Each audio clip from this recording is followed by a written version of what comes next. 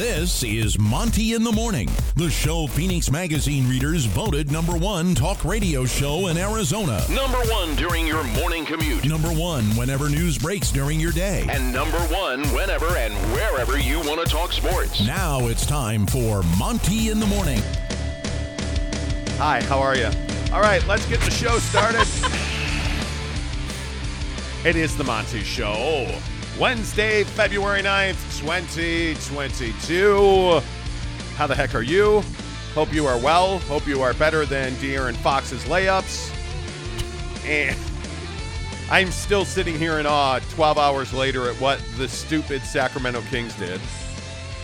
We'll talk about one of the worst trades in the history of good trades. Hi, Jake. Hello. I'm in a weird mood today, admittedly. Why? I actually slept pretty well last night. After bitching about sleeping well or not sleeping well, I actually slept pretty well last night. Okay. So I have a lot of You went to the energy. doctor yesterday. I did go to the doctor yesterday. Uh-huh. Just for a checkup on my knee and No ass vacuuming? no finger in the butthole. Okay. He would not draw my blood though. Why? He said that there are no indicators that we need to do another blood panel. And most people, I was like, well, I'd like to see, because I essentially had one marker in my blood work that was of concern to me. And he's like, well, I would have been worried about it if XYZ. And so he's like, there's just no indication that you have a need or we need to look at your numbers again. Mm-hmm. So he wouldn't do that. He poked at my leg a bunch and he was like, no, I think it's fine. Don't worry about it. Because my leg is fine. It doesn't hurt. It's not swollen. The blood's all reabsorbed and stuff. Right. So I essentially went for a 6-month follow-up on a physical I had. I was complaining the other day that I hadn't recently lost weight. Right. Well, it turns out on the doctor's scale, I lost at least a pound. So that felt good. I was happy about that. I did ask him about my cough. And he said there is a viral cough going around. And he said, have you been COVID tested? I said, yes, 3 times. I've tested negative each time. And he said, yeah, my guess is you're just about over this viral cough. It lasts about 6 weeks for most people. The coronavirus. Yeah. So 6 weeks. 6 weeks. He said, he has been seeing people where, they go through this cycle of coughing for 6 weeks. And he said, eventually, he asked me what was happening. And I was like, well, I cough about twice a day now, and at the end of the day, I talk on the phone all day. And I said I cough more towards the end of the day. But today, yesterday, I didn't really cough at all. Right. And he said, yeah, one day you're just going to stop coughing and you're not going to remember, to think about it. He said, that's what happens. He said, generally, that's going to take 6 weeks. Well, I'm at about 6 weeks right now since all of this kicked off when we were in Tahoe. So it's already been 6 weeks since Tahoe. Yeah. So, yeah, there is a pretty good flu going around that's hallmarked by a pretty significant cough. Yeah. Well, And hey, it at least sucks. you're at the end of it. It That's sucks. the good news about it. What's up? Cody Strickland says, morning menu, just ended the show when the trade events started. Sucks that everyone is getting better but the Jazz. Oh, we'll talk about that. Funky Orion, hello. Edgar Garcia, how the heck are you? Brylark, Jair Murray Jr. Tanner Plummer says, hope you're better than De'Aaron Fox's layups too soon. Yeah, Hey, seriously. Hey guys. Hey. Hey guys. Hey, guys. Tanner, you have your own drop now. Seriously. Jair says, do you guys think we can trade Royce and Clarkson on deadline day? I hope we land somebody like OG, great defenders. It's not going to happen. I think, and I guess we can get into it after you hit subscribe. And if you're here right now, give us a thumbs up. Subscribe to win this PlayStation 5. You can also follow us on TikTok. If you follow us on TikTok and you're subscribed to the channel, that's 2 to 1. By the way, how are we going to get these shirts?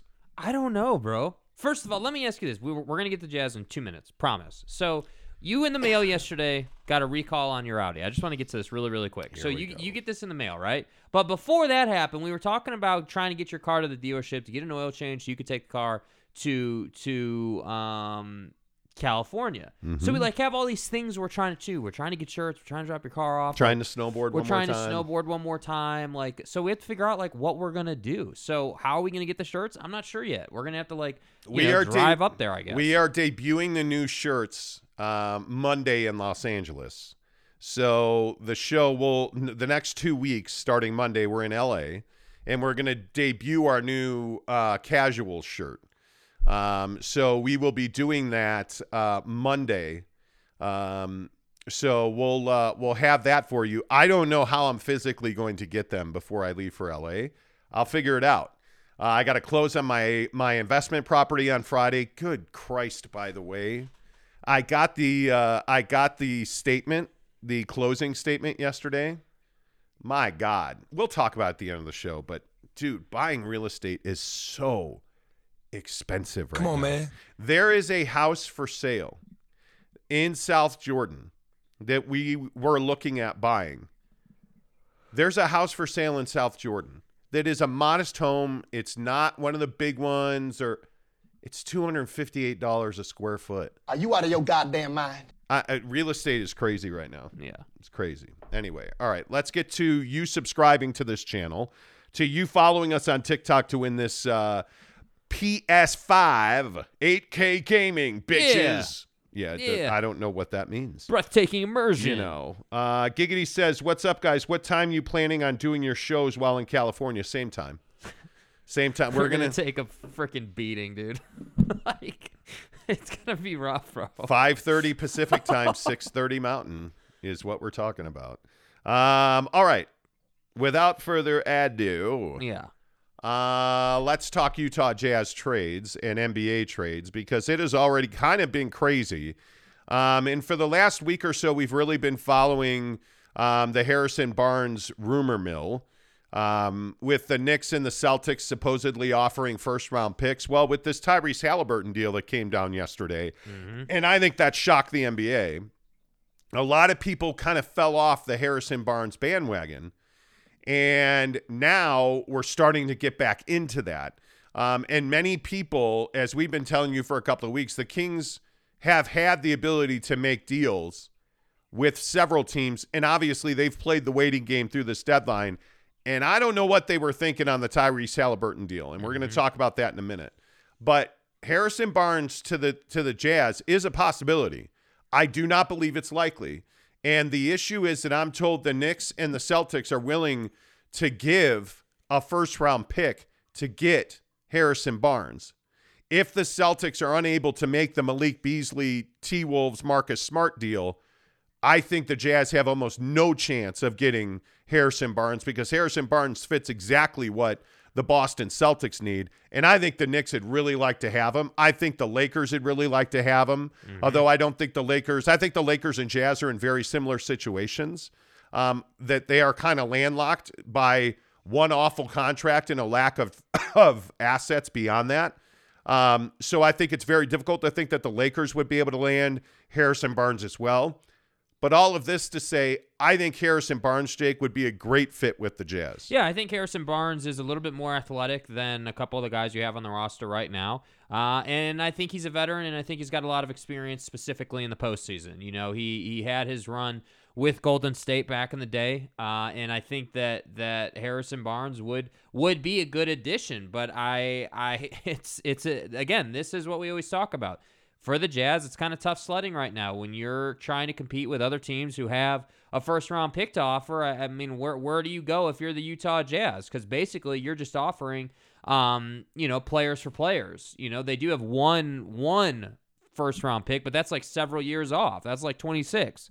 So to me, I love what I'm hearing that Danny Ainge is doing. You know, he's out there, he's on the phone, he's trying to make something happen, and I think that's all that you can ask him to do, you know, and I think the real conundrum here, if you're Danny Ainge and this front office team like Justin Zanuck and everybody, you're sitting here trying to make deals and trying to get better. But at the same time, you know this summer is go time for rebuilding this team. So if you are, my feeling is, this is my opinion, right? We haven't been told this, but my opinion is if you're Justin Zanuck, Danny Ainge, you're this team trying to get deals done, you're probably doing that with the mindset of, okay, we need to make all the calls. We need to make our highest and best effort here. But we also understand, hey, if it doesn't get done, we're going to look to the summer to really start to make some big time moves. So if they don't get Harrison Barnes, is it the end of the world? No. Would it be great if they got Harrison Barnes? Absolutely. I think if you were able to even just swap Harrison Barnes for, let's say, a bogey, I think that might be a slight upgrade. Like I said, I think Harrison Barnes is probably a better defender than Bogdanovich. I think, offensively, they're probably pretty close. Bogey's probably a better three-point shooter. Harrison Barnes probably has him in the mid-range. So it kind of just depends. But I don't think there'd be anything wrong with them going and getting Harrison Barnes. But again, to your point, I think it's going to be tough for them to win that battle because they don't have the first-round picks. Yeah, and I think the hardest thing for me is that if I'm the Sacramento Kings, this Tyrese Halliburton trade is mind-numbing. Like I am in awe. In listen, the Kings, nobody is going to mistake them with one of the best organizations in sports. Mm-hmm. They routinely make big mistakes in player personnel. But I feel like even this deal is unfathomable. Tyrese Halliburton is a guy that shoots the three over 40%, is dropping dimes on a regular basis. He's 21 years old, and he's already a significant contributor in the top half of his position group. Yes. He's already a guy that franchises saw as somebody they could build around. The Indiana Pacers gave up, and I understand. Domantas Sabonis is a 25-year-old hybrid center. He is a really good player. I get that you have struggled in the middle, that you are languishing with Alex Len. Totally understand the Marvin Bagley situation. You don't trade one of the most dynamic young point guards in the NBA for a center. Yeah. I think it's just a huge mistake. I think that if you'd have traded De'Aaron Fox to the Knicks when they wanted him, we wouldn't be having this conversation. Mm-hmm. You would likely be a playoff team already in Sacramento. And if you listen to Woj on ESPN, yesterday he was saying that Sacramento made this trade because they felt like Sabonis put them in the playoffs. Well, what did Halliburton do for you? And that's the thing I can't get away from. So when we look at all of these deals that are being made and where the Jazz are, trades are possible. And if we learned anything yesterday, there's a sucker born every deal in this league. There's a buyer and there's a seller in every single trade. CJ McCollum got sold to New Orleans. And that trade is amazing to me.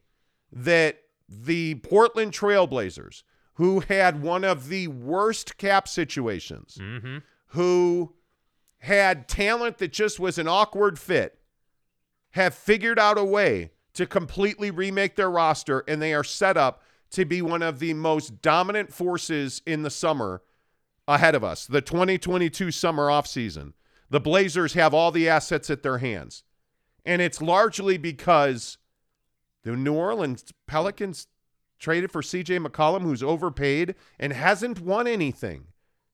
That's the thing that I'm amazed. Like, am I overvaluing?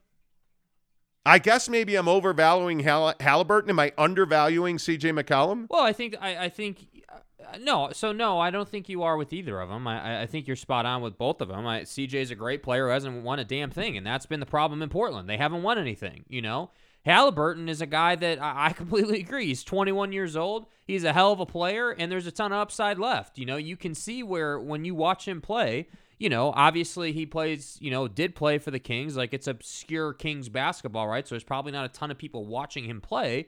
But being that we don't have a life and we do watch all these games, watching him play, there is a lot of room in his game to improve, even still with how good he is. So, yeah, I was shocked to see them move Halliburton. I think the McCollum thing is brilliant basketballing by the Portland Trailblazers. I think the New Orleans Pelicans got sold on this concept of Brandon Ingram, CJ McCollum, and some guy named Zion Williamson who seemingly doesn't play basketball anymore. Yeah. And I, again, earlier this week, I tweeted, about Zion. Is Zion still even in the NBA? Jokingly, right? Like tongue in cheek. Like, yes, he's still in the NBA, but the guy never plays. And when he did play, he really was a disappointment. And that's the unfortunate part. And I think, so for New Orleans, do I like the concept of Brandon Ingram and CJ McCollum together? Absolutely. I think CJ McCollum is a player that can take you to the playoffs. Is he a championship caliber player? That's a different conversation. But at least he can improve that team. So if you're New Orleans, I get why you did this deal. But at the same time, I'm sitting here thinking, okay, yeah, Portland did this deal because they have higher aspirations, and Dame's clock is ticking. Dame's clock is almost out of time. 31 years old. He's not got a lot of time left, and by NBA standards, he probably got 5 years, That's that. I mean, again, that's not a lot of time by NBA standards. So, yeah, I get it. So, I guess to answer the question, the Halliburton trade is by far the worst trade. If we're talking about why would you trade that guy, that's by far one of the dumbest trades I've ever seen if you're the Kings. I mean, Halliburton's going to be a star in this league and basically already is. I look at what Portland did. I really like it. I think it's probably 3 or 4 seasons too late. I would have done this sooner, but hey, they did it. It's, obviously it's their decision. And then if you're New Orleans, this isn't the first time New Orleans has been fleeced, right? This isn't the first time that New Orleans has been sold and taken advantage of, right? We all remember the Anthony Davis situation. So, like I said, I think in the NBA, it is a dog-eat-dog league, right? You have your handful of teams who are good every single year and are going to make the tough decision and they're going to take risks. And 9 times out of 10, those risks work out. And 1 times out of 10, you have Russell Westbrook on a $40 million player option, right?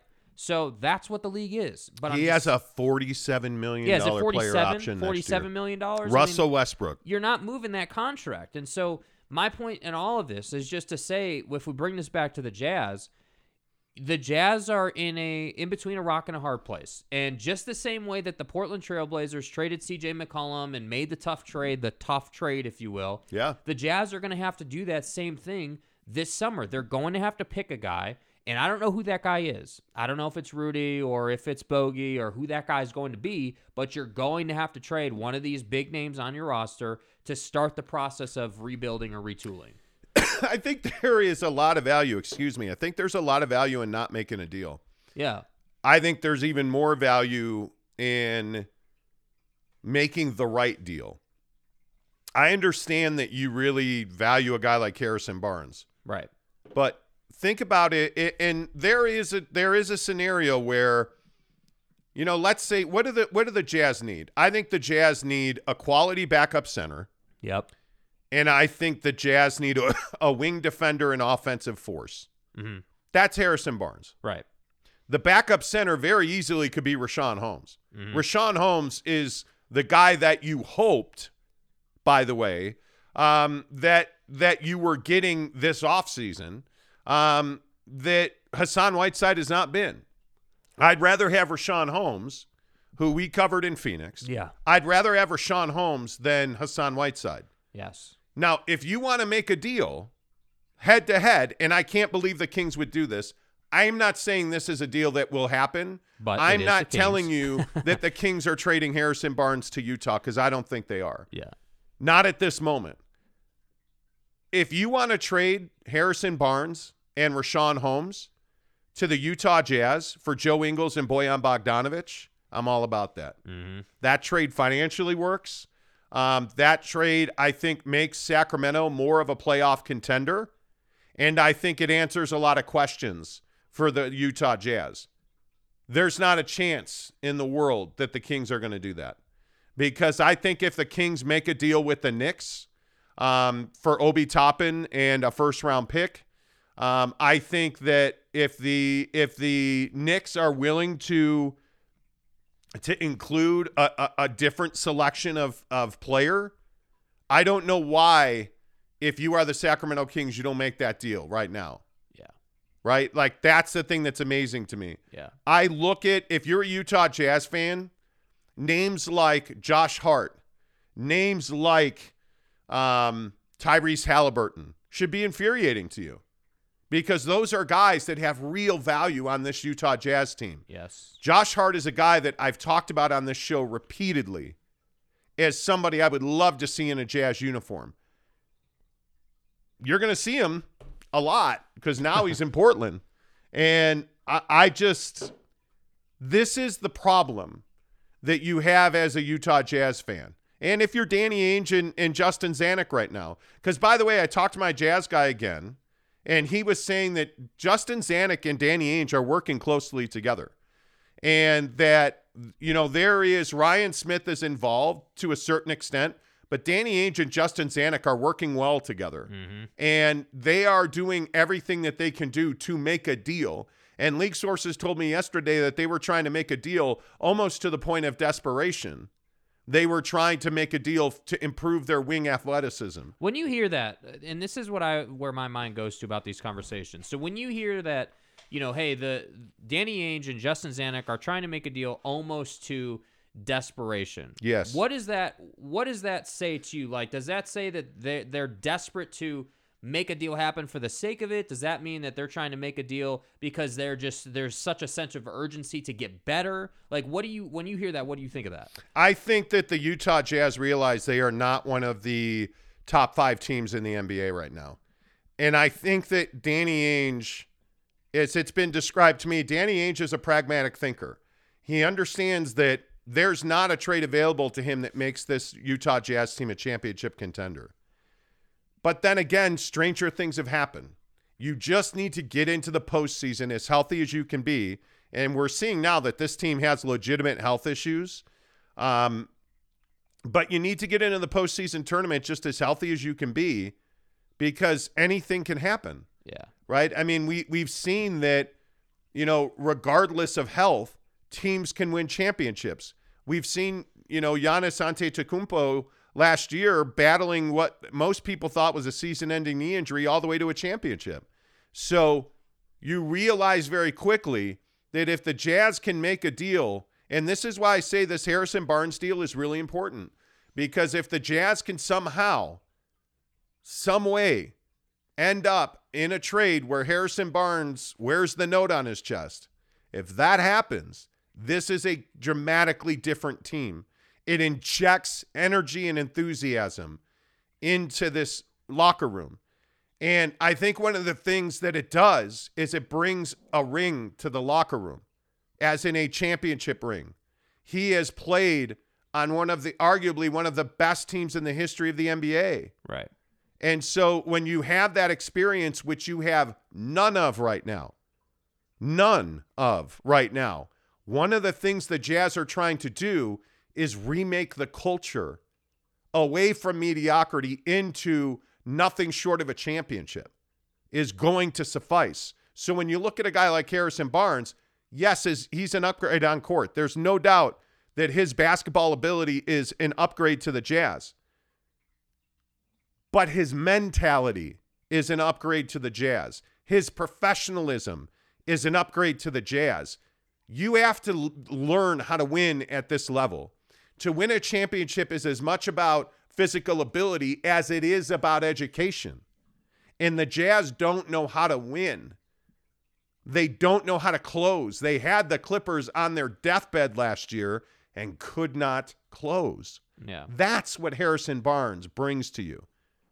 I still believe that deal is highly unlikely. Yeah. I mean, if they got Harrison Barnes, this is now a team to really keep an eye on. Yeah. This team's going to go as far as Don and Rudy take them, period. This Utah Jazz team in 2022 will go as far as Donovan Mitchell and Rudy Gobert. But, man, I'm telling you, if you can put Rashawn Holmes in there, because that's the guy that's really important to finish that trade. Yeah. You need Rashawn Holmes. You need that guy. I don't have much interest in Marvin Bagley, to be honest with you. Alex Len is a poster on a nightly basis. I'm not interested in Alex Len. Rashawn Holmes has real value in that deal.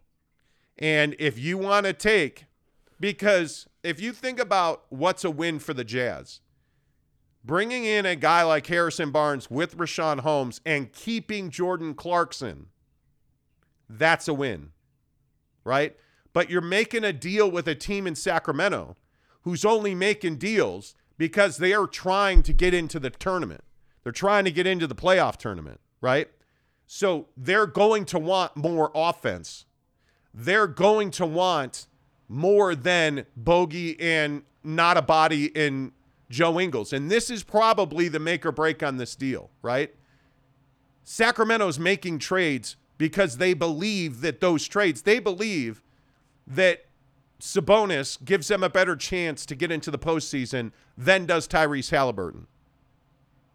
And I think what they're doing is they're going all in on De'Aaron Fox to try and get into the postseason. Yeah. Okay, win, lose, draw, bad idea, good idea, I don't know. At least they have direction. That's what their mission is to get into the play-in tournament, right? So are they going to take a dead contract in Joe Ingles? Because they don't seem focused on the summer or their cap situation, or they want guys that can contribute and help them get into the tournament. So I don't know that Joe Ingles' contract has a lot of value to them. Yeah. That's the thing that really stands out to me. Yeah. No, I think that makes a lot of sense. And I think that, again, I still think that there are teams in the league from a trade perspective that can be had. And I think that the Kings are one of those teams. I think, again, making these trades, if we get away from the X's and O's of it and players, and if we talk about it from the perspective of just being on the phone with somebody, I mean, a lot of making these trades is a sales process. You're Danny Ainge. You're going to call this guy and you're going to say, hey, I'm Danny Ainge.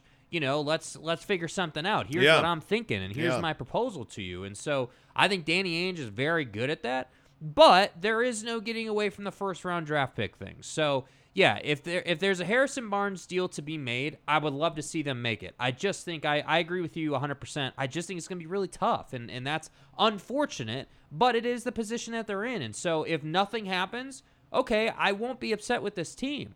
I just think that really, though, means that this summer you're going to see some pretty significant movement on this roster. I just don't think there's any way around that. Yeah, and I also think you need to monitor what, the Phoenix Suns have been very quiet. And one of the things that, I hear a lot about is, are the Suns just going to stand pat with what they have?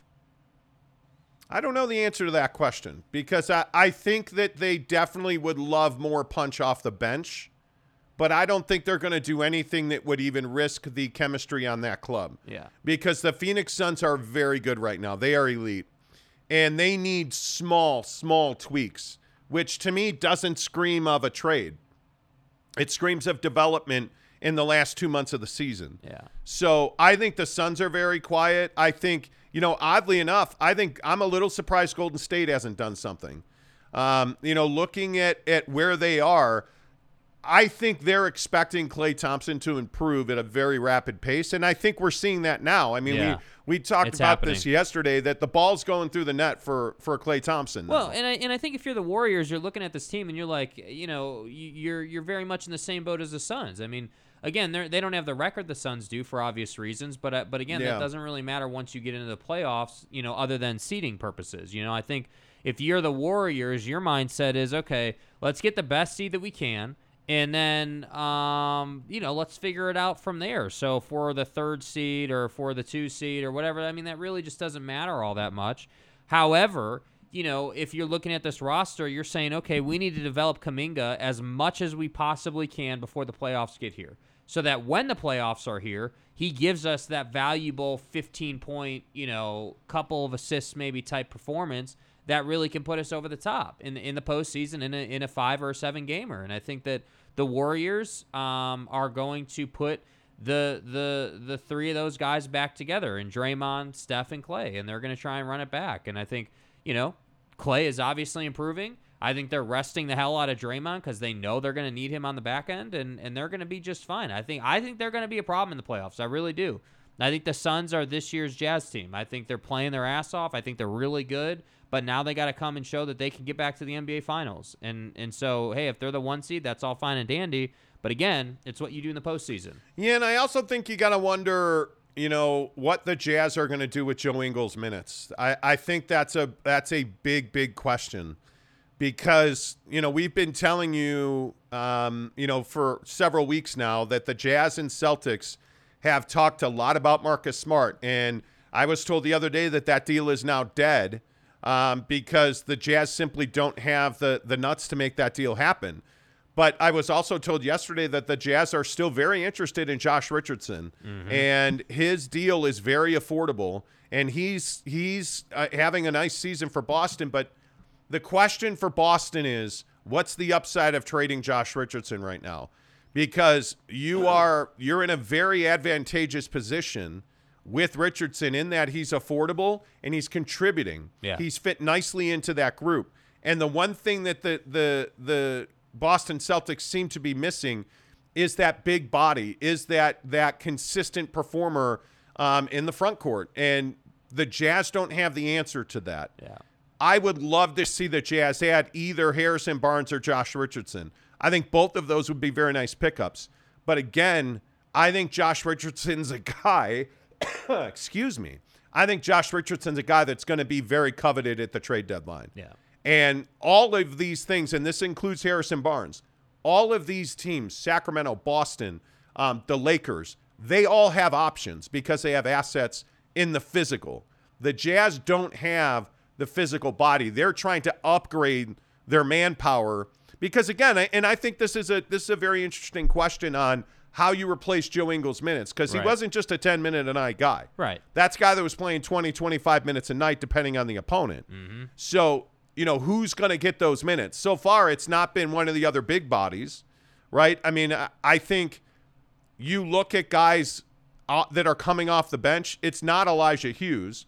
It's very clearly been Trent Forrest. Yeah. But Trent Forrest has not given you the consistency from three that you had hoped for. Hadn't always gotten out of Joe this year. Yeah. But Trent Forrest, I don't think, is a guy to step into that role. I think ultimately the Jazz have to shit or get off the pot on Elijah Hughes. Yeah. It is time to allow him to shoot consistently for you because when you've given him the opportunity to shoot the ball, he's done quite well. And yet he still isn't a guy there. So let's surmise that Elijah Hughes isn't the guy Quinn wants. Who's the guy that Quinn Snyder's willing to give those minutes to? That's my biggest question. Because right now, I don't think that guy's on this roster. I don't think Quinn likes anybody outside of Jordan Clarkson and Rudy Gay. Mm-hmm. And I really don't think he's that in love with Jordan Clarkson. Yep. Because I think he's seen that Jordan's kind of a wild card. And I think what that does is that pigeonholes Rudy Gay into playing the at times 2, 3, and 4 position, and a lot of times 5, depending on where you're at with Hassan Whiteside. Mm-hmm. Because right now the other question is Rudy won't be back tonight, apparently against Golden State. When Rudy comes back, does Doak stay as the backup center, or are you going to go back to Hassan Whiteside?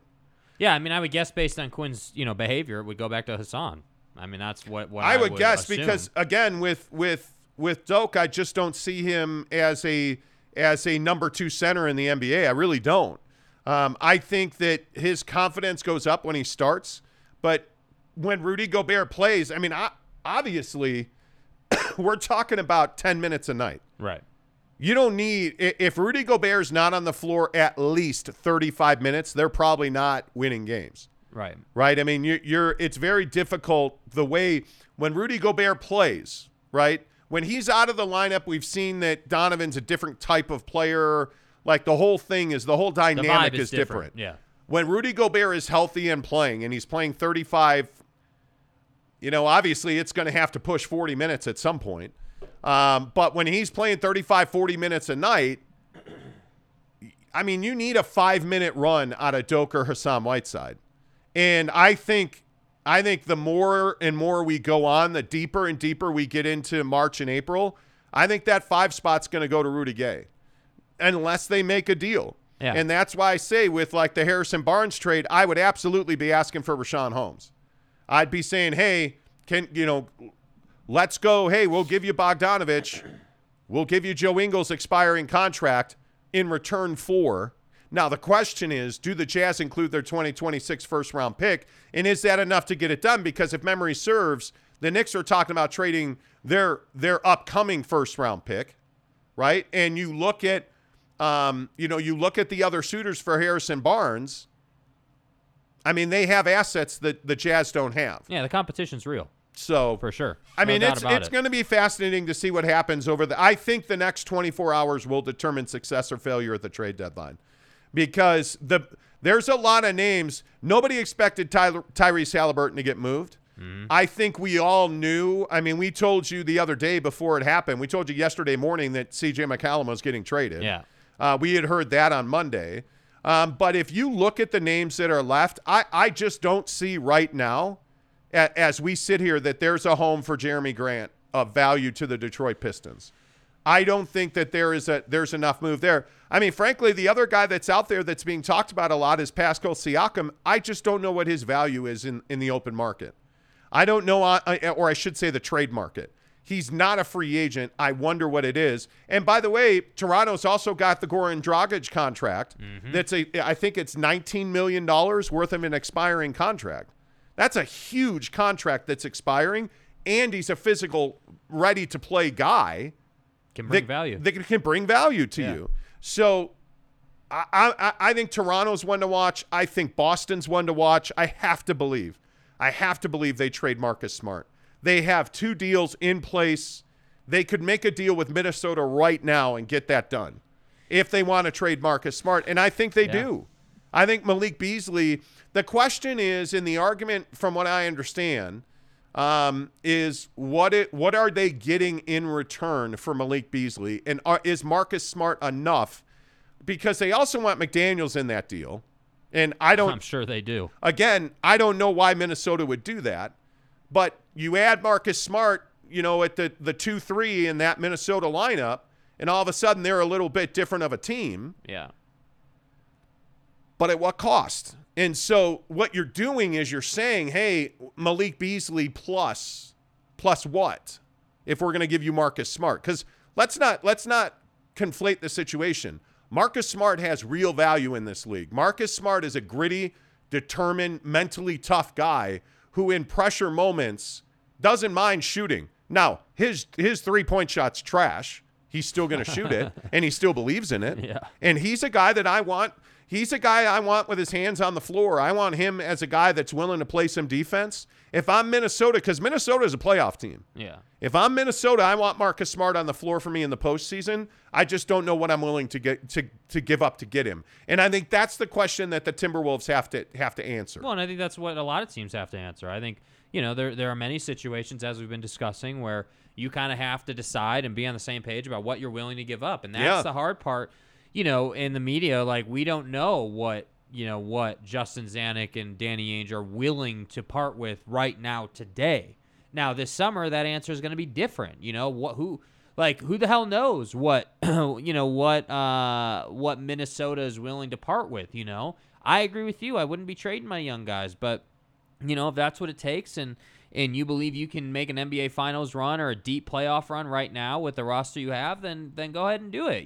What do you say? So I just think that depending on the situation, they value different players at a different level, and that's ultimately what decides what gets done. Yeah, and I just think that it is going to be interesting to see exactly what. As I apologize, I am breaking a major rule of engagement on the show. You're casual. I'm messaging back and forth with who? With somebody of note. So I'm just trying to figure out like how close can the Jazz get to making a Harrison Barnes deal. I mean, again, it just depends on what first of all, it depends on how willing the Kings are to have the conversation. So obviously the Jazz are what we call a finalist to get involved in a Harrison Barnes situation, meaning they're like one of the deals that the Kings are considering. But the first round pick thing, I think, is a big hurdle. I think if I'm the Kings, I'm not even humoring a Harrison Barnes deal without a first round pick. But am I humoring a deal for a pick that's 4 years down the street? I'm not. No. So I don't know, man. It's tough. It's really tough. I think that. Can the Jazz get it done? Yeah, they could get it done, but it's going to have to take one hell of a sales job by Danny Ainge. And here's the other thing, not to be redundant, because I think I said this before, but can you include Jordan Clarkson as a topper on a deal? Yeah, I mean, I think you could, but obviously the money has to work at properly. What cost? Because if you trade for Harrison Barnes, he's one of your top 5 guys. Right, yeah. Right? He's experienced, and he would be experienced to other teams, like the Jazz or whatever team that you're looking at because of his postseason experience. So, again, for the Kings to make a Harrison Barnes deal, they have to get somebody who can be in that spot. Yes. Right? Yes. So let's surmise that that's Bojan Bogdanovic. Mm-hmm. As we've been told, the Jazz are freely offering Bojan Bogdanovic in trade. Right.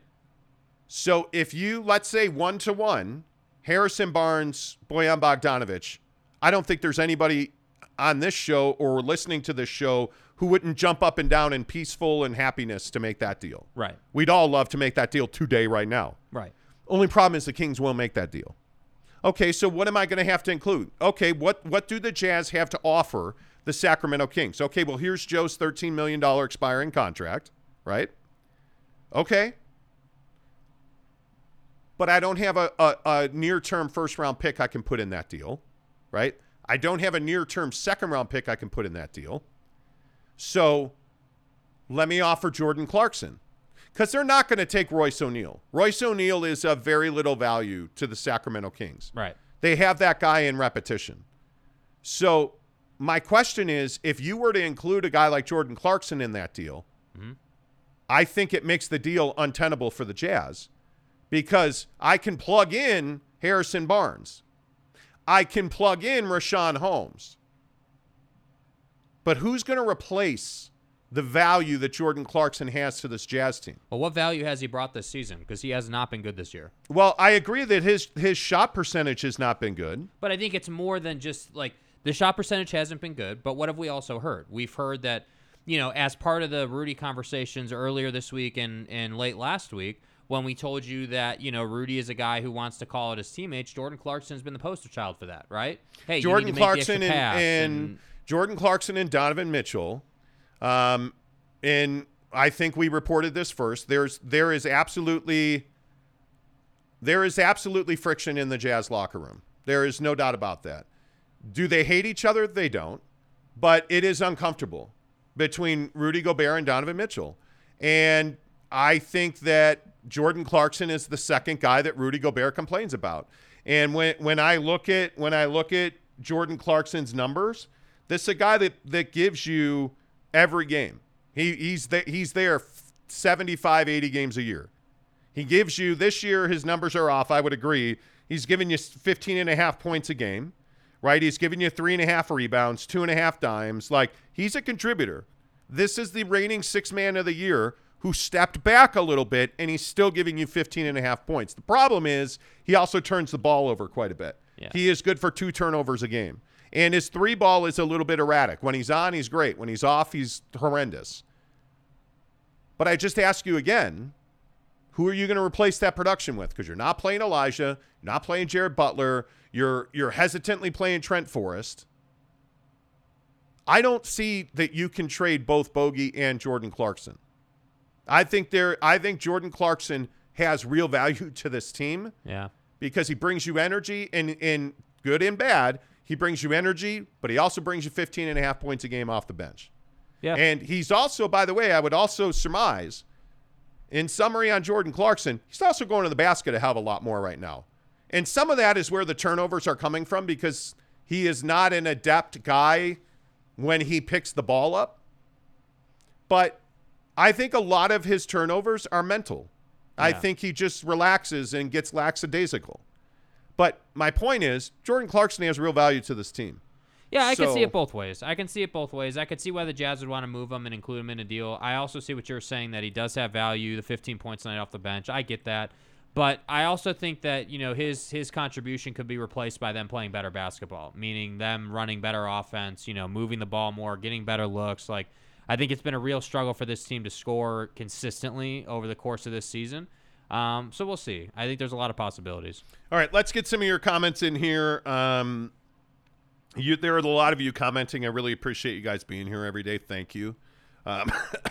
We could not cough on the microphone without you on a daily basis. Screw you and that coughing drop.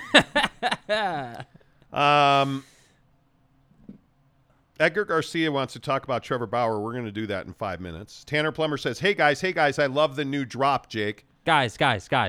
Where's it from? Yeah, it's Trevor Bauer. Where's it from? It's Trevor Bauer.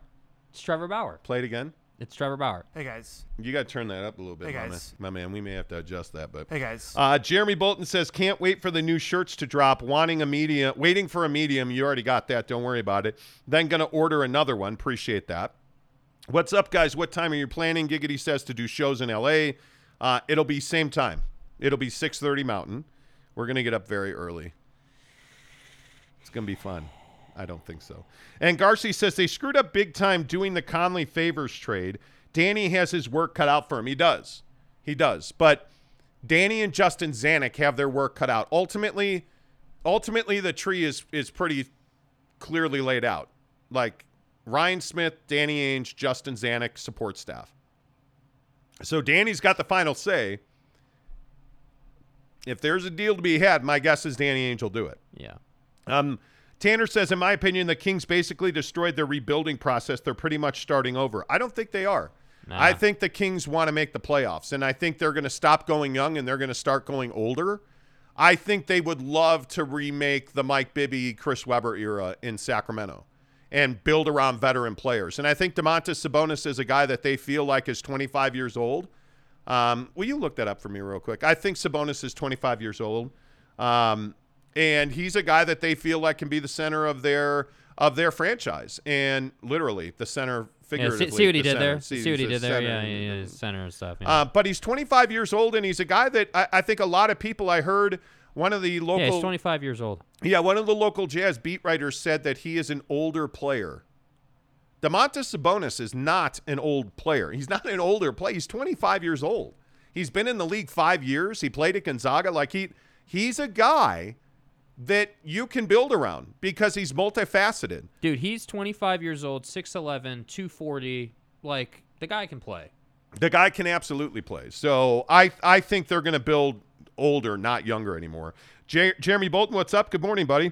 He says, so with all these moves Portland is doing, is Dame going to stay put or is he gone? No, I think they're ready to take one more run with Damian Lillard. I think that's why he will not play again this year. That's why he had the surgery. He's 31, but essentially he's going to have a year off after playing in the playoffs. And, I mean, don't forget, this is a team I think that's made the playoffs 9 straight years. Bro, how many guys who played in the Olympics are hurt? Oh, man.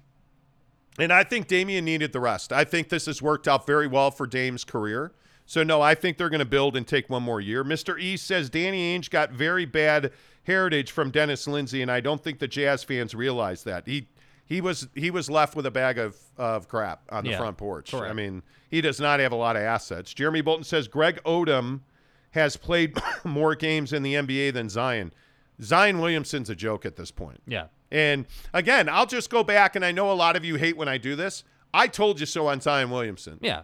I've been saying this I've been a Ja guy since the draft, dude. Back to the shitty radio station in Phoenix, we were telling you Zion Williamson at his body type, the way he is physically built, it will be very difficult for him to stay healthy. I think when he's played, he's shown that he can be a number one guy, but he's got to make more three-pointers and he's got to lose weight. And I just don't know that he has the physical and physiological ability to lose weight because he is a big dude in those knees and ankles and feet. What has he had issues with? His knees and his feet. Because he's a big guy that likes to play up in the air. That is not a recipe to stay healthy in the NBA. It's just not. And I don't buy for a second that he's under $3 billion. I really don't. As of December 8th of 2021, the rumored number was 317. Yeah, At 6'6", you're 317. And they're selling him at 265. Yeah, well, no, that's where he needs to play at. There's no way he's 265. There ain't a chance in the world. Not a chance. He had lost a bunch of weight in his rookie season. Yeah. And now, I mean, he just, I don't know that ever works out. Greg Hawkins, what is up? Tanner Plummer says, hey, Greg. Okay. Let's see. Mr. E says, but if we don't have leverage now, why would we have leverage in the offseason? Because the appetite for restructuring in the offseason is far more. Yeah. You don't make a Rudy Gobert trade in the middle of the season. You make that in the summer. It's like the Ben Simmons, James Harden situation. Yes. A lot of people, there's definitely been some momentum building towards Harden being traded at the deadline, but But most people think it's going to happen in the summer because that's a huge deal that, takes a lot of detail work and there's a lot that goes into it. But Steve Nash said something that was really interesting. He said the other day James Harden will not be traded. Then he said yesterday we need to focus on what's going to happen after Thursday, which is a very different answer than James won't be traded. Yeah. And I think there's I think there's a chance. It's better than 50%. I think it's like 60-65% he'll get traded. Yeah, I think there's a chance. James Knight, I don't understand what you mean. The Jazz have a ring in Whiteside. Okay. Olivier Roots says there's a rumor about Josh Richardson getting traded to the Jazz. What's your take on this? Sorry if you already mentioned it. Well, no, it's cool. I mean, listen, we've been talking about the Jazz and the Celtics making a trade for going on 3 weeks now. And they had very serious talks about Marcus Smart. But when those rumors got out that the Jazz were talking to the Celtics about Marcus Smart, several other teams went to Boston and inquired. And that's what happens. And that's how this Minnesota and Boston have been talking about a trade for months. Yeah. So none of this stuff just happens overnight. A lot of these trades that are happening now for the deadline have been talked about since last summer. Hey, let's talk about it later. And you have to understand that there are relationships that are in place in the NBA, and that very rarely can Danny Ainge call another general manager at 10 o'clock tomorrow morning and be like, hey, we got 2 hours. You want to make a deal? What do you have? What are you willing? It doesn't work that way. Yeah. These conversations have been going on for months, and these relationships are years and years and years old. So, I mean, if you think about Ryan Smith and Danny Ainge, that's a teenage college year relationship. So that's exactly how relationships and trades get done, because guys know guys for years. So my guess is that Danny Ainge knows what deal he's going to make. And there are deals that are done right now that you don't know about. And I'm telling you, today is going to be, in my opinion, a very active day. Today is going to be a very active day. Today's the day where you get a Jeremy Grant trade, if that's to happen. Yeah. Today's the day where the Washington Wizards, excuse me, man with this cough. Today's the day where the Washington Wizards wind up unloading a Montrezl Harrell, a Dinwiddie. And I think those are deals that the Jazz need to be a third team on. That's how you wind up with Harrison Barnes. Yeah. Is you figure out a creative way to get the Kings what they need so that you end up with Harrison Barnes. So I think that those are the kind of deals that will happen today. Blockbusters take weeks to build. Weeks and weeks to build. James Harden and Ben Simmons have been talked about for weeks now. Yeah. They're just trying to play. Right now, you also have major blockbuster deals like Simmons and Harden, where you have two general managers that are playing chicken. Yeah. Because I think Bobby Marks wants that deal to get done. If I'm the Brooklyn Nets, I want that deal to get done. Yeah, I think it has to get done. I don't know how, if you are the Brooklyn Nets, you can any longer count on James Harden to be part of the solution. Right. Because, one, he doesn't play enough, and two, you need a guy that'll be there for the last 20 games of the year, night in and night out. Kyrie's not that guy. KD's not that guy. James Harden's not that guy. Ben Simmons could be that guy. And when Ben Simmons gets healthy or gets acquired, all of a sudden Kevin Durant's knee feels a little bit better. It does, doesn't it? Right? And, I mean, it just invigorates the roster.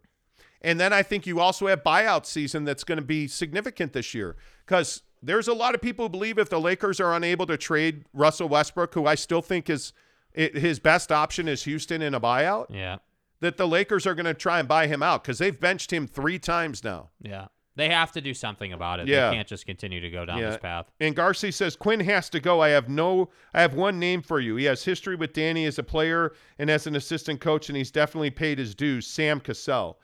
You know what? I've heard a lot of people bring up Sam Cassell as a head coach. And I think eventually, I just don't know that Stylistically, I'm curious what he would bring. A rookie first-time coach doesn't strike me as the right decision on this roster. It really does not. I mean, I would much more guess that you would get a veteran coach. And I don't know. I don't even know who that would be at this point. Yeah. But that's why I say that's a summer conversation. I mean, that, yes. that's you're that's not doing that now. That's not even on the radar right now, Yeah, and this is this is Billy Donovan to the Chicago Bulls. Yeah. He was the right guy at the right time. I think you need to make that move in the summer. They are not changing coaches now. The Jazz have a plan. Let's be really clear. The Jazz have a plan and an understanding about what they want to do in the next 18 months with this roster. And Absolutely. I would guess the head coach is part of that conversation. And I think that because you have to think about this. It's not like the Jazz, and specifically Danny Ainge, can just go to people and be like, hey, come be our head coach. Everything's fine and dandy here, right? I mean, the conversations are way deeper than that. The head coaching candidate is going to consider everything to consider. Like, hey, what's the location? Is this good for my family? Do I like the situation you guys are in? Do I like the plan to get better? Do I want to coach Donovan Mitchell? Is Donovan Mitchell coachable? Like, these are all things that a head coaching candidate would/should consider. And so I think right now the move or frankly the lack of moves that you would make at the deadline, number one, are going to affect that decision. Number two, the plan heading into the summer about, specifically with, Rudy Gobert and this roster and what you plan to do to figure out how to make all this work together is also going to contribute to who you're able to hire as a head coach, right? Remember the D'Antoni years, specifically in Houston, specifically with the Suns. What was D'Antoni known for? Being an offensive guy, get up and down, shoot early in the shot clock, right? So he's not a fit for a team that wants to play slow 22-second basketball, right? I would agree. So that's why I say your plan and how you're going to go about things here in Salt Lake or in Utah is definitely going to affect the candidates that you can go and get. And we need to make sure that we understand that because you can't just go out and get anybody. Yeah, and again, I think Sean Marks is I think I said Bobby Marks. Sean Marks is a very savvy guy. I mean, he's the general manager of the Brooklyn Nets. That's a team, and you have to understand what the standings are in the East. And I think it's interesting. You look at the Celtics. I think this is why Malik Beasley is such an important figure in any Minnesota trade. I think that's why when you look at where Marcus Smart may potentially be landing, you've got to get assets in return, and you've got to get guys that can contribute right now, which is why I think that the Jazz are out on Marcus Smart because, as I said yesterday, I was told that deal's dead because the Jazz just don't have something to offer. Their best asset is probably a Joe Ingles contract, and that's not of value to somebody like Boston who, for all intent and purposes is what, a game out, 2 games out of the 5th spot in the East. And that's the other thing. I mean, if you're any of these teams, not including the Jazz, like if you're any of these teams, the last thing you want to do is make a deal that's going to mess up what you already have going. I mean, that's the worst case scenario to ruin a vibe like what you were saying with the Suns. So, again, the Nets, the Lakers, any of these best teams in the league that are struggling right now, they just understand they got to get in. Just get into the tournament, get into the postseason, and go from there. That's what it is for a lot of these teams. So I think the conversation around not messing up what you already have is real for most of these teams. Well, and again, I think this goes back to Washington. Washington is a game and a half out of a playoff spot, but I think they realize making the playoffs might not be their best path forward. And now with Brad Beal, his name is Bradley. My bad. Now with the Brad Master Flash out of the lineup in Washington with wrist surgery for the rest of the year, I think it is inevitable that team has to make a significant deal at the deadline. Yeah. I think you need Dinwiddie and really I think Montrezl Harrell is a guy that has a lot of value to playoff teams. I mean, if you look around just in the East, I mean, how many teams in the top 6 spots in the East need a big? Yeah. I mean, if you think about Miami, probably not with Bam Adebayo, but if you look at the Bulls, you look at the Bucks, certainly with Brook Lopez's situation, you look at the Boston Celtics, who are in the 7th spot, tied for the 6th spot with Toronto. Like Toronto's another team. Should Toronto be a buyer or seller right now? Yeah, it's a great question. And when you have a guy like Fred VanVleet, who the franchise is, that's your guy. Trading a guy like Pascal Siakam or OG Anunoby, those are huge decisions because you're a top 6 team in the East. But what does that really mean? Are you a championship contender? Pascal Siakam's one of the most frustrating talents in the NBA because you rarely get the top 25% of his ability on the floor for the Raptors. Yeah. So if you send him, like the Miami Heat supposedly are one of the teams interested in Pascal Siakam. If I'm the Raptors, am I trading Pascal Siakam to the Miami Heat? Probably not, because you're going to run into that guy in the playoffs for the next 5 years. Yeah. Yeah. That's the hard part. If you are anybody in the East, are you trading with the number 1 team in Miami who's trying to get better? Are you trading with who is the team in the East that's going to trade a center to the Chicago Bulls and make them a legitimate contender to win the East? Because the Bulls are the Bulls with all of their injuries are a big man short of really being a solid. Montrezl Harrell is a Chicago Bull. You can let Vucevic start. You can play him 30 minutes a night. Montrezl Harrell can absolutely give you 18 minutes a night. Right. He makes the Chicago Bulls. John Collins is a guy that's been linked to the Chicago Bulls. I mean, if John Collins winds up with the Chicago Bulls, it's over. Yeah. I think to me, those are the questions you have to ask yourself. Like, look at Atlanta's decline has been steep. Right. Like, this is a team that went to the Eastern Conference Finals last year. Mm-hmm. And I think they're 10th in the East, 2 games under 500. Man. Struggle bus. But they're 4 out of the 5th spot. So there's a lot of conversation to go on around that. Yeah. But I think these conversations are huge. All right, let's wrap up with some of your comments. Olivier Roots says Jingles minutes should go to Pascal. I think you can give Eric Pascal some of Joe's minutes, but he's limited in what you need in that role. I would tell you that I would play Pascal Eric Pascal far more than I would be playing Royce O'Neal. Right. Those are the minutes I would take away. I'd take away Royce's minutes and give them to Eric Pascal. I have no doubt about that. Brylark says the Jazz hang on to these players too long. They need to get them in, determine if they're good enough to develop and play, and if they are not, they need to trade them. Yeah. Yeah, I don't disagree with that. Tyler P. says realistically the Jazz will end up with Gary Harris and re-sign House. Well, Daniel House is an interesting guy right now because he's not under contract. And he's a guy that I think is kind of twisting in the wind here. I know the Jazz would like to have him. Yeah, I like him a lot. But if you sign him for the rest of the season, that kind of hurts you at the trade deadline. So it takes a little flexibility away. But if you're just going to let him twist in the wind, he's a guy that's got value. He's played very well for the Jazz. You can't tell me there's not another team out there willing to give him a deal for the rest of the year. Yeah, for sure. So you're playing a dangerous game with House, and I think ultimately he's going to have to make a decision. We'll see. I think that's a good point. I really think that's a good point. C. Sheever says, I think you should get T-shirts that say at the end of the day. I probably should. I say that a lot. Yeah. And Garcia says the Jazz remind me of the early 2000 Raiders, overpaying a bunch of old talent thinking they could actually win a championship. Ultimately, they will end up in limbo for decades. I don't think so.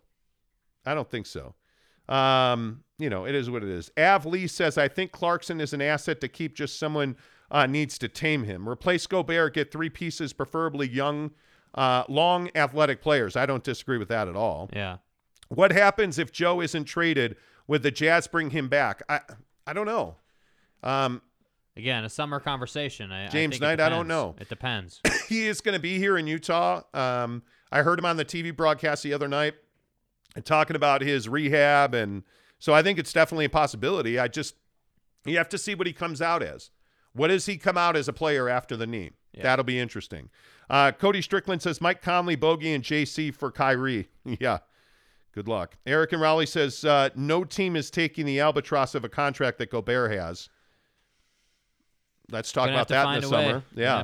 What you guys think about the Warriors versus the Jazz tonight? I think that it's going to be a good game.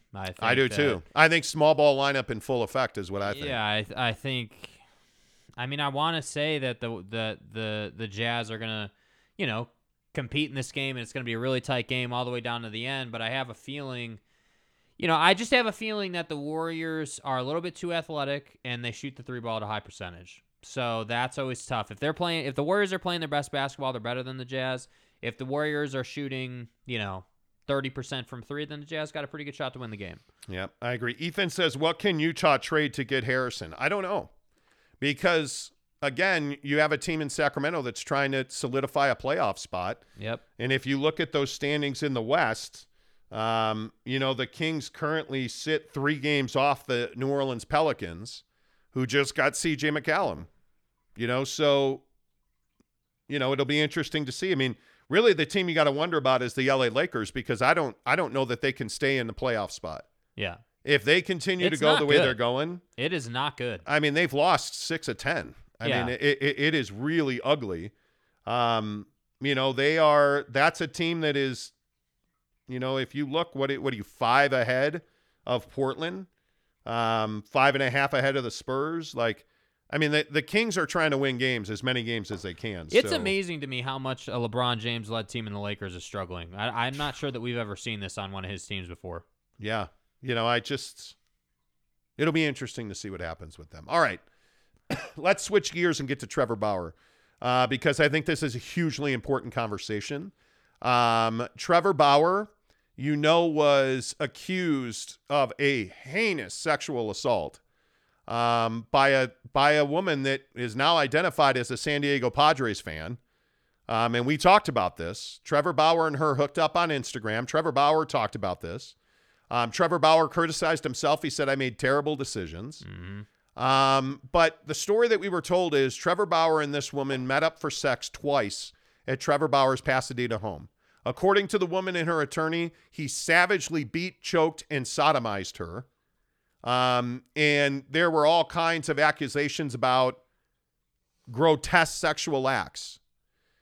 Well, the woman started the process by trying to get one of the most difficult restraining orders to get, a lifetime 1,000-yard ban on Trevor Bauer coming in contact with her. This is where it started to unravel for the accuser in this case. She went to court. She was roundly denied the restraining order. When I say roundly, it is rare in a restraining order situation where a woman is asking for a lifetime restraining order against a man who she's accusing of a heinous sexual assault. It is rare that a judge in family court will admonish a female accuser. It is almost unheard of. Based on the evidence, the judge not only denied her request for the restraining order, he admonished the accuser, this woman accusing Trevor Bauer, he admonished her in court and essentially put her case on death's bed because the evidence does not support the accusations. Now, again, not to say I told you so or whatever, but we had a huge fight about this on the show. Right. You may remember this. Yeah, it was epic. I have never believed the evidence that was in this affidavit from the woman, and it's all public. The thing that really struck me as odd are the photos that came out. I mean, it looks like this woman was severely attacked and beaten in these pictures. Right. And Trevor Bauer and his attorneys have, from day one, wholly denied all of these accusations. And it just never sat with me well that Trevor Bauer, no matter what you think of him as a ball player or a human being, no matter what you think of him, when you have savagely brutalized a woman as he was accused of doing, do you come out and roundly deny that? Most guys would not. Most guys would just be like, no comment, like, hey, my attorneys. Trevor Bauer has roundly and strongly and passionately denied this. Right. So then the news comes out after she loses the request for a restraining order. Now, authorities and prosecutors in Los Angeles will not press charges or bring any charges in this case. It is over. So yesterday, Trevor Bauer got on Instagram and YouTube and said this. I had consensual sex with this woman on 2 occasions at my residence in Pasadena, during which we engaged in rough sex. This is something that she brought up. We discussed it together and both agreed to engage in. We established rules and boundaries, and I followed them. On both occasions, she consented beforehand when we established those boundaries. She also repeatedly consented during sex when I asked her multiple times if she was enjoying herself and if she wanted to continue. And in fact, she continued to direct me as to what she wanted in no uncertain terms. After we finished, on both occasions, we talked briefly, joked around, laughed, and went to sleep. Following our second sexual encounter, we also showered, separately, I might add, and without assistance, before going to sleep. And she chose to stay the night, both times, and left the following day without any incident or concern. And when she left, she certainly did not look anything like the photos that were later attached to her family court declaration and circulated by her lawyers to the media. Wow. Trevor Bauer sat in front of a camera, not with his lawyers hanging around. Yeah. He sat in front of a camera in his own facility and recorded that video. I don't believe it was scripted. If you watch the video on YouTube, it's on my Twitter feed, The Monty Show, Monty, The Monty Show. I believe Trevor Bauer. I've believed that the evidence supports Trevor Bauer the entire time. And the thing that is so striking about this case is Trevor Bauer will always be the guy that beat the hell out of that woman. He will always be a freak. He will never get away from this. And the scariest part of this is that I believe what happened was, based on what he said and what the evidence is and how the court and the prosecutors have acted. I've read the affidavit. It's online. Right. I believe what happened was this woman was a Padre fan. And she DM'd Trevor Bauer, and he decided he wanted to have sex with this woman. She went to him and said, hey, let's do this and that. They talked about it. And I think that she enjoyed it the first time to the point where she texted with him. They showered. They slept together that night. They stayed in bed and slept next to each other. She came back again for a second occasion. Pretty much the same thing happened. And I think either she got embarrassed. It can only be one of a couple of things. She got embarrassed. She also has had relations by reports with other ball players. Yeah.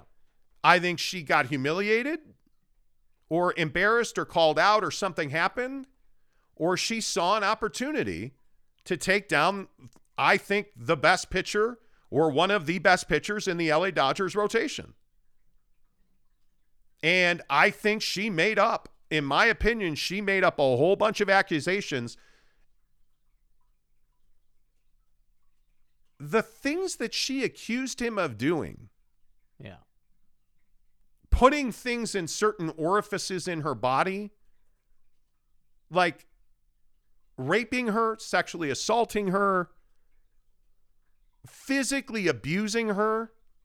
To hear Trevor Bauer say so adamantly, before, during, and after she consented and I asked her permission and checked on her and asked her and repeatedly said to her, hey, is this what you want? Are you enjoying this? To the point where she claims, hey, I was out cold. But he's checking in with her. Like, I just don't believe anything that this woman says. Yeah, it's I mean, based on what's happened, you have to side with Trevor. I mean, I think in these kind of situations, when a district attorney's office says they're not going to press charges, there's a reason for that. A family court judge does not act the way that judge acted. Yeah. I mean, that's when you knew this was over. Yeah, and I just think generally speaking, like, most of the time in these situations, we're accustomed to it being true and the athlete being a complete, D-bag, if you will, and being this horrible human being. And I'm not saying that Trevor is the best human we've ever met, but there's a big difference between being, not the best guy and being a rapist. I mean, that's two different things, But this doesn't make Trevor Bauer a bad guy. Does it make him a sexual deviant? I think it makes him look like an idiot. That's what it makes him well, look like. what I think it makes it look like is Trevor Bauer is not the sharpest tool in the shed. Yeah. You don't date a woman, and again, there are reports, I don't know what's true and what's not true on this particular detail, that she's had sex with ball players. That she is, and there are women who do that. There are men who do that, I'm sure. I don't know. But she has had relationships with other ball players. She lives in San Diego. Mike Clevenger is a guy that she's had relationships with. Him and Bauer are very close. Like, I'm telling you now, he made some really stupid choices here. Yeah. But I don't believe in any way, shape, or form he raped her. I don't believe he sexually assaulted her. I don't believe he battered her. I think Trevor Bauer is guilty of one thing, not being real intelligent. Yeah. And I think Trevor Bauer is, if you want to call him a sexual deviant, you may judge him that way. I don't. Right. Everybody's got their spice of life when it comes to the bedroom, right? Yeah. What I'm telling you is, I don't believe that Trevor Bauer should be disciplined not a penny by Major League Baseball. He's already missed an entire postseason because of this. Because of allegations that we now know are completely false. He's missed an entire playoff run with the LA Dodgers. That's punishment. If I'm Trevor Bauer, I'm probably letting this go. It's over now. I'm out of it. But if I'm Trevor Bauer, I've got to think seriously about going after this woman legally because she wrecked his legacy. I mean, there's no two ways about that, right? Like, he missed, for a Major League Baseball player, especially a pitcher, do you know how meaningful those innings are? Do you know, like, the damage she did to Trevor Bauer's career? Now, he has some culpability for that. But do you understand the damage that these false allegations did to his career? Do you understand that he'll never get away from this? He likely, in my opinion, will never pitch for the Dodgers again. I don't know about that. But how do you bring him back? Because he's innocent. He is not getting charged with anything. Like, like, you can't have it, like, in this situation, not that I'm saying you're trying to have it both ways, but it can't go both ways. Like, yes, I agree that he's going, like, this is going to take some time for people to, forget about or, like, let go or, get over, basically. It's going to take some time, but it's not, they're not pressing charges. He's not getting in trouble. Like, again, to your point, the biggest thing that people are going to think about Trevor Bauer is that he's an idiot, that he made bad decisions, that yeah, sure, okay, he's a sexual deviant, I guess. I even think that's strong based on this situation. Like, we don't even know precisely what they did and didn't do. We know what the allegations were, but we don't know precisely what they actually did. So I just think, my opinion is, I do think he'll pitch for the Dodgers again. I think he's in the clear on this. I don't think he should go after her legally because I think I would just put it in my past. It's over. And I would just let her ride off into the sunset, if you will, and move on, dude. But, the other conversation that came out of this, and it's one I see in the comments, is if you are somebody, and it doesn't matter what your net worth is or what you do for a living, if you're going to engage in that kind of activity, you better record it. And it's really unfortunate that that's the conversation we're having. Yeah. That you better record, or you better have some way to rock solid evidence that says, hey, this is consensual. And if you're Trevor Bauer, if you're a multi-million-dollar pitcher for the LA Dodgers and you're having casual sex, you better record it. Yeah. It is really sad that that's where we're at. But that's the responsibility you have as these athletes, bro. Yeah. I mean, it just is. Let's see. Gabe Ledley says, there's a lot of comments on this. Appreciate you guys interacting with us. Trevor Bauer is guilty of being a freak. That's it. And the courts have backed him up on that. Yeah. Gabe also said, look, Trevor Bauer is a weirdo and has a very punchable face. There is no evidence showing he sexually assaulted this woman. If there was, he'd be facing charges and or be behind bars.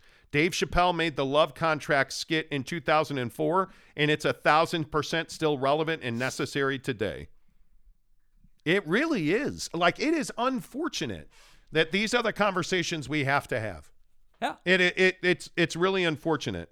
And Garcia says rough sex can be, well, rough. Greg Hawkins says, I believe Trevor Bauer. Eric and Raleigh says Bauer is getting done like Deshaun Watson. Well, I think Deshaun Watson's on a whole nother level of stupidity. Jeremy Bolton says, wow, this is crazy. Yeah. Brylark says, once this text messages came out, she was toast. It was obvious what this was. I agree with that. Tyler P says, that's because people believe people are guilty no matter what these days. Totally agree. And Garcia says, money grab. Greg Hawkins says MLB shouldn't even suspend him. I agree with that. Michael Burton says these days people who want to have casual sex should record on their phones the consent. You're casual. Yeah, truth. Brylark says the sad thing is Trevor Bauer will always be labeled as a sex offender now regardless of the outcome. Nobody cares about the outcome. They only care about the incident. I don't know about that. I have a little bit of trouble with that concept. I think that because the courts, laughed her out, and this story, it's a very public situation. Yeah. I mean, this is not like he paid her a settlement or something. I mean, this is a public, hey, there's no evidence here. Bauer is innocent. Like, I'm not so sure that people are going to think he's a sex offender. That's a very strong thing to believe about someone. But we judge people for what their sexual tendencies are. I think what I judge Bauer on is being an absolute moron and thinking that he can just do whatever the hell he wants. I mean, you can't. Like, here's the thing. I'm not going to feel sorry for people, athletes, the Jeff Bezos people of the world. I don't feel sorry for Bill Gates for trying to screw an intern at Microsoft. I don't feel sorry for you, dude. You're an idiot. But see, I love Jeff Bezos and his actions in this area. Okay, you're trying to blackmail me? Okay, here are all the pictures released to the media. Great. Oh, and you're going to do what now? I'm going to out you for trying to blackmail me, right? Like, when the sad thing is when you have money, you can deal differently. You can operate differently. Yeah. But I think Jared Jensen makes the best point. Trevor was just Craven Moorhead. Hey. Let's give him a break. Yeah. See, it's the Craven Moore. Anyway, casual. Yeah, Casual says his career is in a bad spot for sure. No, see, I don't think it is. See, again, we need to talk about this. If he came out guilty of this, his career would be over. Yes. He's not coming out guilty. He's coming out like, I almost feel like on a high horse with this whole thing. He's saying, I told you so. He's saying the media created a narrative that wasn't true. He's saying, hey, I didn't do anything wrong here. And he's going to come out whenever Major League Baseball and the players decide to get a bargaining agreement done. He's going to come out in spring training and do his thing. I firmly believe that. Yeah, and I just think I go back to the judgment we all have on sex in this society. We judge people for being gay, straight. We judge people for, their propensities to fetishes. So he's a foot fetish guy. He's a this fetish. He's a that. Like, we identify ourselves as an ass man. Like, but seriously, we judge people for sex. Yeah. When, frankly, in my opinion, I just don't care what you're into. Whatever your predilections sexually are, I don't care. Right. Right? As long as you're not actually punching a woman in the face, choking her out to unconsciousness, and then raping her and putting things in her body. Okay, that's a little too much. You should probably you can go to Pound Town. You should probably go to jail for that. Thankfully, Trevor Bauer didn't do that here. I believe Trevor Bauer. I side with Trevor Bauer here. And I think his career, he will never have another endorsement. Yeah. He will lose millions of dollars in marketing money. And for what? Yeah. And for what? For 2 nights of apparently great sex. And if I'm Trevor Bauer's agent, I'm trying to find every attorney who defends guys like Trevor Bauer to do an endorsement deal. Because, it's over with, like, Nike. It's over with any of the major baseball sponsors. Like, it's over. He'll never work again. In the marketing department. He will never work again. Yeah. Tyler P says, Ray Lewis killed someone. Well, he was never accused of killing somebody, by the way. This is this is the exact point on Trevor Bauer. Right. You realize that Ray Lewis was never accused of murder, right? He just killed somebody, though. Accused of murder. Ray Lewis was never accused of murder. Right. Never. Not once has Ray Lewis ever been accused of murder. So just remember that. Okay. Digital driver's licenses in Utah. Yeah. This seems to be a huge controversy. Right. Yeah. So digital driver's license. The government of Utah wants to stop printing, your driver's license card like we've all known and loved over the years. They would like it to be a digital thing on your phone in the wallet app. And the main argument is that, hey, if you lose your driver's license, it's a whole process to get it back. Right? You got to go to the DMV and you got to do this and you got to do that. We've all been through the process. Right. But the other side of it is, hey, if you lose your phone, let's say, well, everybody's phone is backed up to like the iCloud or the Google Cloud or whatever it's for Android, and you can just wipe the old phone, get a new phone, and reload it up, and you're good to go. And I actually largely agree with that. I think that's a great point. However, a lot of people are saying that this is like there were a lot of people in the public comments when this was, because how when you're trying to pass a bill, they make it available for public comment before they, vote and all that good stuff. Right. So a lot of people in the public comments were saying that like this lady, and I know everyone's going to be surprised. Her name is Karen. Don't be surprised. What? Her name is Karen. Quote, Karen Layton is her name. This is out of the Salt Lake Tribune. Everything about a digital driver's license brings wrong and evil. It's just a straight path to a train ride to concentration camps. Wait, I'm sorry. Did you say Karen, I'm sorry. Bro. Did you say concentration camps? Jesus, Can I ask a question? Yeah. Just out of curiosity. Yeah, dude. Go ahead. Why does everything go back to the Nazis, the Jews, and concentration camps? I don't know. Hey, are you hungry? Nah, that reminds me of concentration camps. Nazis. What the fuck is wrong with people? Like, do you understand what the Holocaust is? Nazis. And when you talk about Nazis, Nazis. and you talk about concentration camps, do you understand the damage that does to people? Yeah. Do you understand? Wow, did you get Betos? I did. You did? Yeah, you're in a weird ass move, so I came in clutch. Wow. Jake orders Betos burritos. All right, say goodbye, Jake. No, I'm kidding. But I just don't understand this obsession with comparing everything to the Holocaust and concentration camps. Yeah, it feels like it comes up too much. But here's the question, right? Yeah, back to the driver's license. Here's the question. So the driver's license was just like the poster child for this conversation. The question I want to ask to you is, how comfortable are you using Apple Pay or Google Pay or Android Pay? Very comfortable. How comfortable are you with having your, like when you fly, having your boarding pass on your phone? Very comfortable. Right? Like it's pretty easy. I don't feel like this concept of having a digital driver's license is really that foreign. And by the way, where's my wallet? I don't have some huge thick wallet. I got this little thing right here. It literally has one credit card, my debit card, and my driver's license, and that's it. Like, I'm not carrying around some... I don't carry my wallet. My wife has really helped me get over this. Mm-hmm. I don't carry my wallet 9 days out of 10. And my wife uses a phone wallet. Mm-hmm. For the new iPhone, I don't like the phone wallet. I used to have one for the older iPhone I had. Right. But now that I don't have a phone wallet, I don't carry my phone. If you don't have Apple Pay... You don't carry your wallet. My wallet, rather, excuse me. If you don't have Apple Pay, I'm probably not doing business with you. It's why Chipotle has it. Because where do I spend money? Harmon's, Chipotle, and Cafe Rio.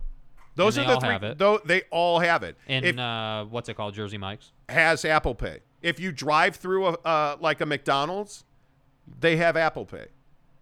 At a gas station, that's probably one of the places where you can't use your Apple Pay. You can use it at Harmon. You can use Apple Pay. At Harmon's, you can use Apple Pay. You can use it at Chevron and Shell as well. But you can't use it at Costco. Well, again.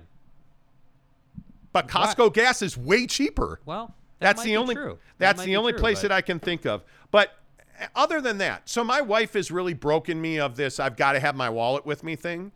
But as far as IDs go, this is not a big deal. this is not a big deal. Trust me when I say this. This is not a big deal. You're going to be fine.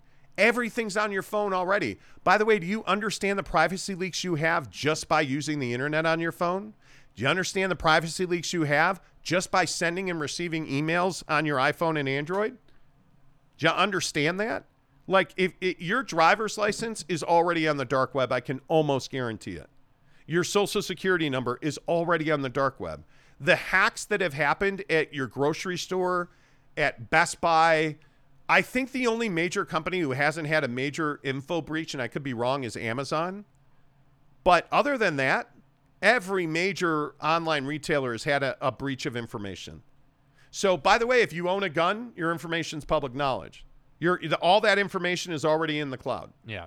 If you've ever bought a gun in Utah, if you've ever had a concealed carry permit in Utah, all that information is already in the cloud. Yeah. So you're making, I think Karens make way more of this. Yeah. And concentration camps. And saying things like that, you're just bloviating. You're just running your mouth, in my opinion. Yep.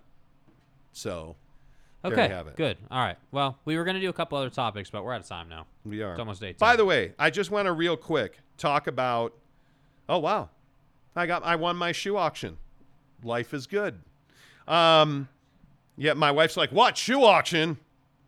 Yeah, I know, I just bought a condo. I won the condo auction. But here's what I want to talk about real quick. 3 minutes. 3 minutes on this.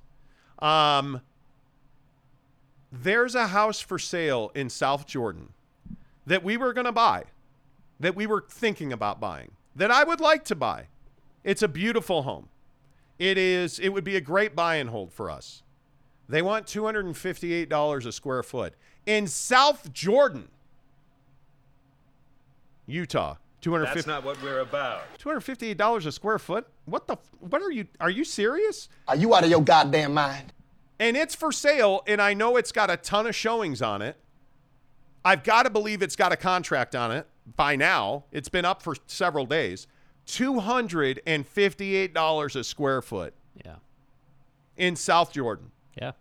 That's amazing to me. Real estate in this town is out of control. Yeah.